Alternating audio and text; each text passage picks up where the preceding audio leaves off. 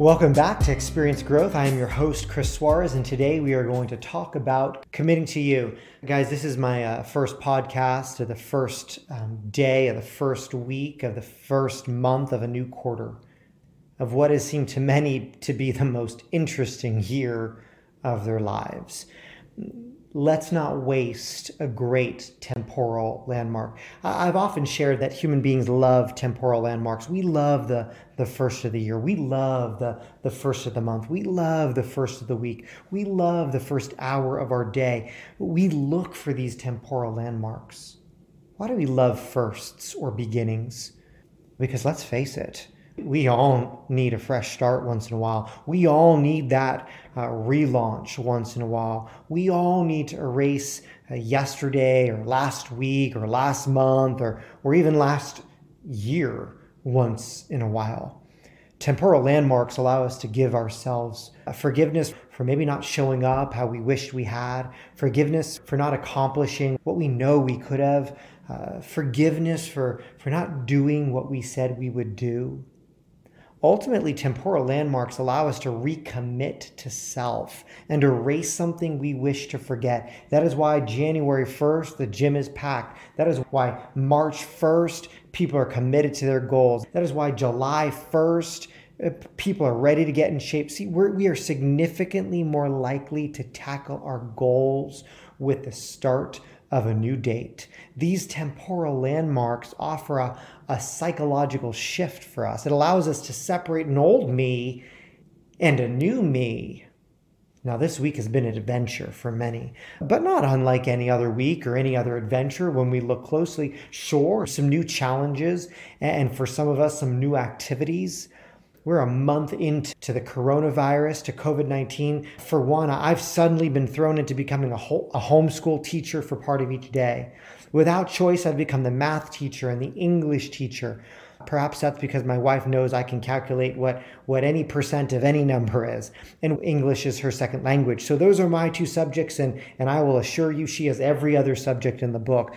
But my students actually taught me an interesting lesson this week related to this word, commit. And I wanted to share that lesson with you. See, kids don't love to do math in pen, I found out, right? As the math teacher, they just weren't doing the work. And I finally said, gosh, we got to get these math problems done. And I may have tossed, but I handed a pen to my daughter. And kids don't love to write stories in pen. Man, they just weren't getting their English done. And so I picked up the pen, I gave it to my younger daughter, and neither of them wanted to do their math or write their stories in pen. Now, I'm pretty sure I couldn't possibly be the only parent that had to break up a school time argument this month. The Wednesday math class meltdown had everything to do with an argument around who was getting the erasable pen. Now, for nostalgia's sake, just remember your first erasable pen. Maybe you were in middle school, but Papermate invented erasable ink back in 1979. After a decade of research, they came out with, their first erasable pen. It was called The Erasermate. And every kid wanted one in school. It was the first time a pen allowed for mistakes that could be erased. Why? Because we all want a fresh start sometimes.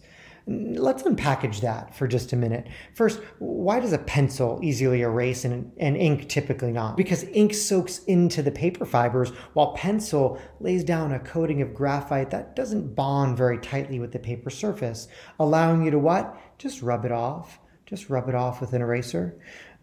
When you use an erasable pen, that ink actually is bonding differently with that piece of paper. It actually bonds in a much looser fashion than regular ink. In actuality, depending on how hard you press with that erasable pen, it will either erase fairly well or just smudge the ink around on the paper. And you remember that back in middle school, the messes you made with your erasable pen. But either way, the quality of the ink, the quality of the erasable ink is inferior. It lacks vivid color. It lacks bonding to the paper because it's less committed to what you wrote or drew or what problem you solved.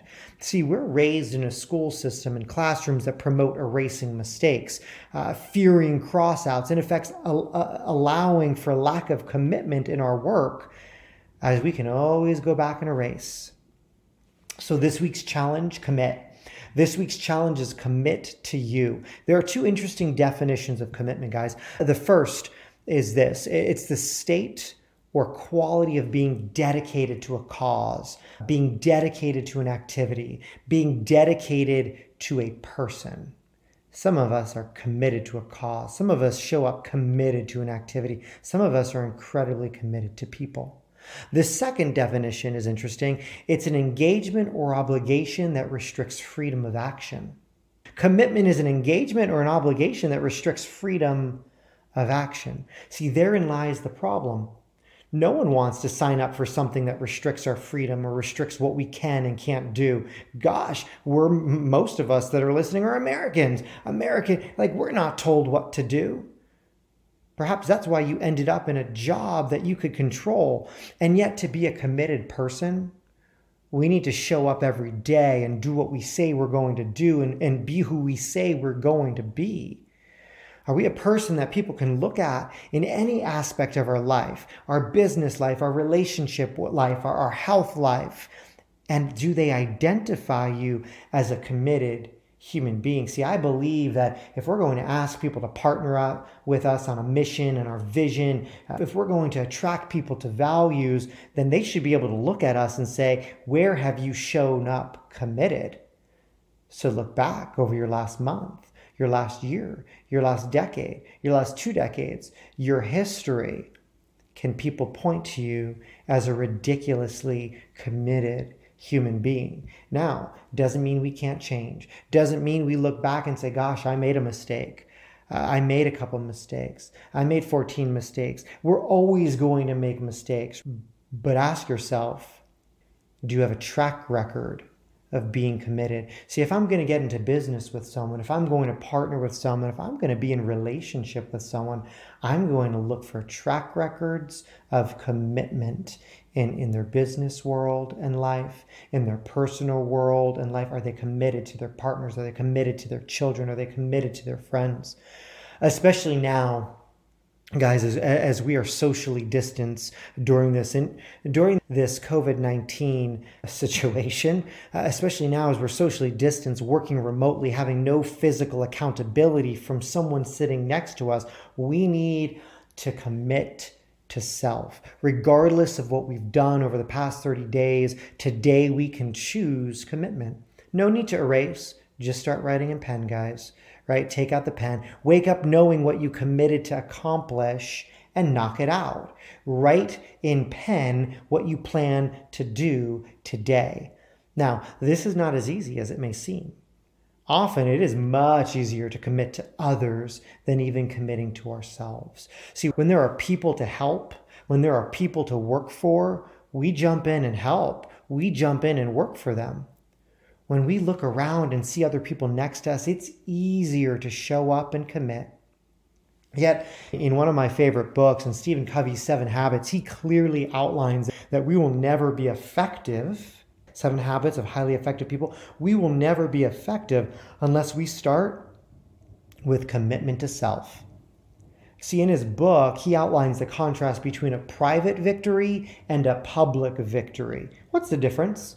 Private victory and public victory. See, commitment and trust starts privately. It starts within. We need to win internally. We need to win in private. We need to win for ourselves before we can go out and win externally. Every day that we show up and knock out what we committed to do, every day that we commit to self, every day we show up and do what we told ourselves we were going to do. See, we build self-trust. We just had a private victory, which allows us to what? Gosh, in his growth continuum, Covey says it allows us to move on to additional habits on the way to a future public victory. Put simply, we can't help others until we help ourselves. So wake up each morning and ask yourself, what can I do today? Then ask yourself, what will I do today? See, there's a big difference between what can I do and what will I do. And at the end of the day, guess what we get to ask ourselves? What did I do today? What can I do? What will I do? What did I do? Take control of something in your world immediately upon waking up. The sooner you do, the more likely that habit will snowball, and you will control decision after decision. You will change and impose habit after habit. See, if our days slip by without us keeping a commitment to ourselves, the opposite can happen. See, we begin to lose belief and confidence in self. And I bet every single one of us at some point has been there. Our confidence began to wane. Our confidence began to slip. Our confidence began to disappear. See, if we're not moving the needle, we will begin to feel like we are running in place and not moving forward. And I will tell you, you can only run on a treadmill or run in place for just so long. We wind up writing the story of our week in pencil and erasing it upon reflection of our lack of accomplishment. So go ahead today, right now, grab a piece of paper, grab a pen, press hard, commit to your story this week. Every hour and every day, you keep the commitments you make for yourself is a deposit into your self-confidence. The personal victory will lead to your public victory. Don't waste a good temporal landmark. Commit to you.